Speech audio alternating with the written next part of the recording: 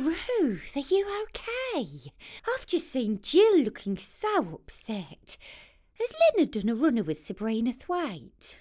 Oh, Susan, you may as well know. Pip has just informed us that she's stepping down from her role as a senior member of the Archer family. Oh. Yep, she and Toby have decided to leave the farm and make themselves financially independent. I mean, Toby, you can't live on gin alone.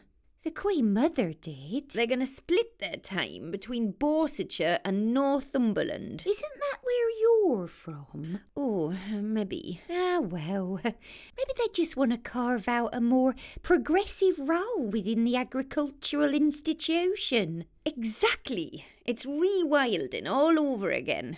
I mean, how many packets of seeds do they think they can sow without me and David bunging them a tenner every month?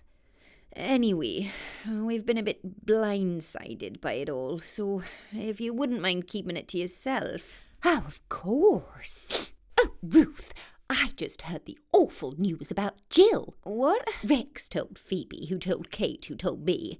Losing a senior member of the Archer family? How utterly devastating. No, Linda, it's Pip. She's stepping back from the farm for a bit. Oh, how insensitive. I should have thought the family firm needs everyone pulling together in times like this. Oh, Linda, maybe Pip just needs a bit of space to find her voice and give Rosie the opportunity to see another side of life in Northamptonshire. Well, ungrateful is what I call it. Toby Fairbrother is such a bad influence. At least you were spared the vast expense of a huge family wedding. Just imagine the lavish do the village would have expected. Horse-drawn carriages, gin-infused champagne, bridesmaids' dresses, all that thrown back in your face. All right, Linda, she's only thinking of a career change. Oh, a text.